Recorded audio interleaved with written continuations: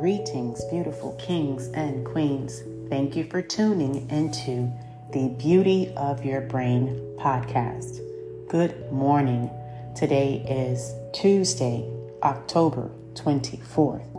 Thank you for joining me for Mornings with Jesus. The Samaritan woman said to him, "You are a Jew, and I am a Samaritan woman. How can you ask me for a drink?" For Jews do not associate with Samaritans. And this is referenced in John 4:9. I know change is the only constant in life, according to the Greek philosopher Heraclitus. But I've experienced an unusual amount of change at work recently. In addition to coworkers leaving the company for new opportunities, there's been some movement amongst the company's management team. This had led to a shift in the way I do my job. I know change often brings opportunity, but it can make me feel unsettled.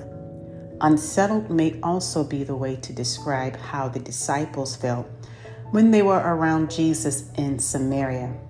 First, Jesus chose to travel through Samaria on his way to Galilee, a route Jews typically avoided. And while in Samaria, Jesus intentionally engaged in a conversation with the Samaritan woman. The disciples weren't the only ones surprised by Jesus' behavior.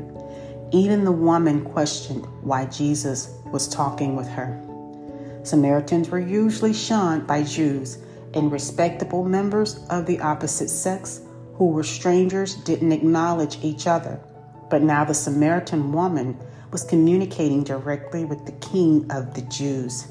Clearly, Jesus was changing the landscape of the current culture. Embracing change can be difficult. The more often I get out of my comfort zone, the easier it will be to adjust to the changes around me. Like Jesus walking through Samaria, I might even find opportunities to transfer my workplace or other areas of my life by following his example. And this writings is by Erica Lones. Before you leave, I want to leave you with a faith step. Do you pray that Jesus won't let a situation change? Instead, try praying to be the change in your situation. Try asking God and help for transformation. Ask Jesus to help you get comfortable with being uncomfortable. I thank you for listening. I thank you for joining me for Mornings with Jesus.